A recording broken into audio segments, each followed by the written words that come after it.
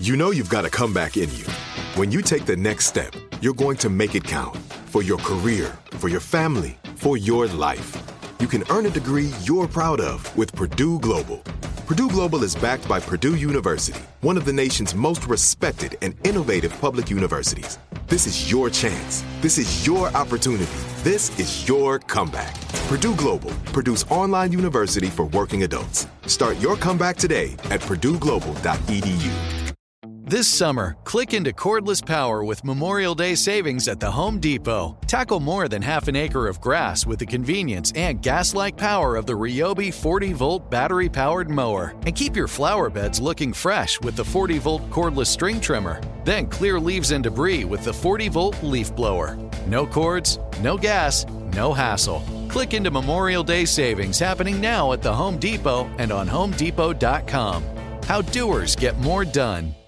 When you buy Kroger brand products, you feel like you're winning.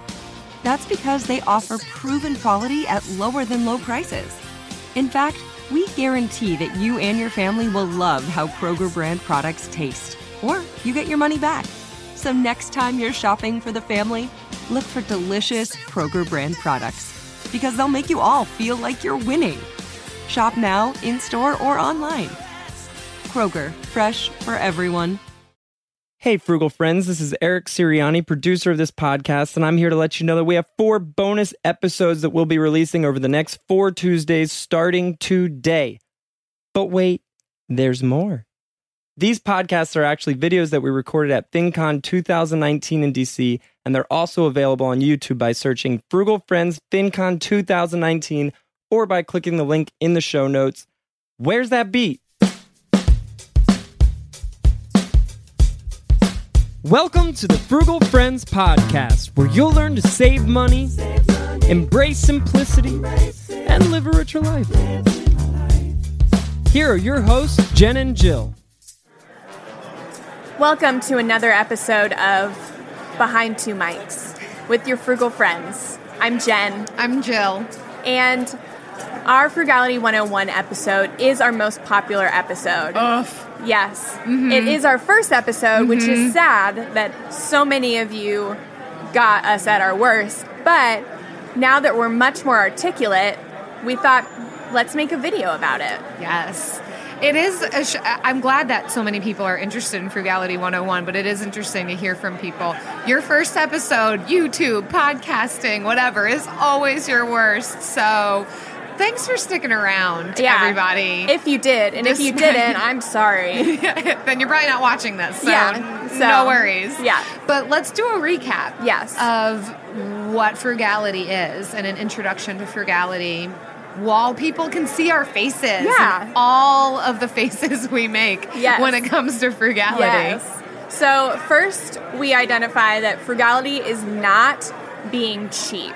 Ooh. So essentially, if something makes your life more inconvenient or ends up costing you more in the long run, that's not being frugal, that's being cheap. Yes. So if you have to go out of your way 20 minutes to save $2 on the metro where you could just take an Uber, that's taking the metro would be cheap. And so it's spending money, even if it's a little bit more, to just have a normal quality of life, and then saving money in other places. Yeah. I would also say that being cheap is taking advantage of people. I think that's a really good way of judging. Am I being frugal or am I being cheap? Because frugality will never take advantage of people. Within frugality, there is room to pay people for services. Yes. Yeah, to do it yourself too, but never to have somebody do something for you just because you want to save a penny and yet it hurts the other person. Yeah. So that for me is a really pivotal thing within the world of frugality. Yes. And our key pillar of frugality for us would definitely be a minimalist lifestyle. So you don't save money by buying something on sale on Black Friday. You save money by just not buying it and only having things in your life that you love that are quality, that will last longer, even if you may pay a little bit more for it. But leading a minimalist life that doesn't consume. Yeah. Frugality, you will not hoard. I think that there are some pieces where it could cross over into that, and I think that's where you and I really talk about not doing that. I think it's where part of the reason why we don't coupon is because that can lead to hoarding, which ultimately for me is not being frugal, not being minimalist. But I think the intersection between minimalism and frugality, they never contradict each other. There are some pieces where frugality can intersect with certain concepts. Sometimes they contradict, sometimes they don't, but I've realized that frugality and minimalism really never do. Yeah.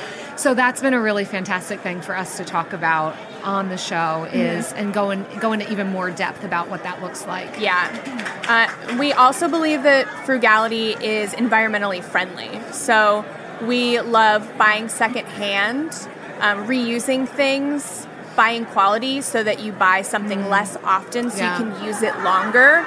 And all these things you think about being frugal, but they're also really, really good for the environment and they're sustainable. Yeah, recycling, planting a garden, reusing things, DIYing things. These are all ways that, again, frugality intersects with environmentally friendly, eco-friendly, taking care of, really being good stewards of everything that we own, making sure that we are using it to its fullest potential and buying things that will last. Yeah.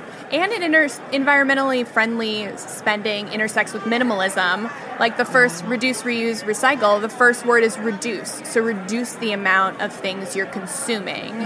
Reuse the things that you already have. And then as a last resort, recycle things that you can no longer. And then lastly, we believe that frugality is essentially values-based spending.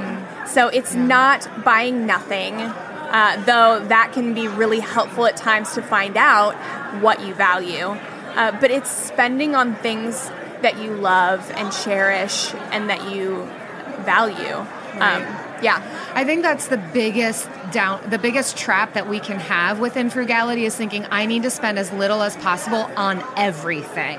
And so we hear this idea of don't just stop buying coffees every morning at your local coffee shop. And maybe that's the case for you, but if that's something that's really important, it's something that's valuable to you, something that brings you joy, maybe cut spending on cable, cut cable altogether so that you can go get that specialty coffee that you enjoy. It doesn't mean that it needs to look like how it looks for everybody else, that you need to save in the same way that everybody else saves. There's so much freedom in frugality. If I can add a fifth tenet to what this is, it really creates a lot of freedom. Yeah.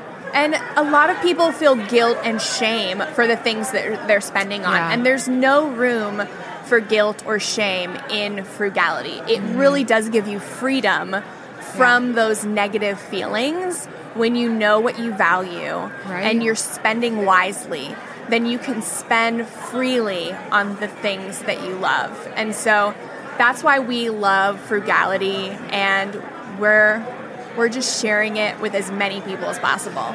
Boom, mic drop, behind two mics, dropping them. Probably not. I don't know how much these things cost. Probably, They're not mine.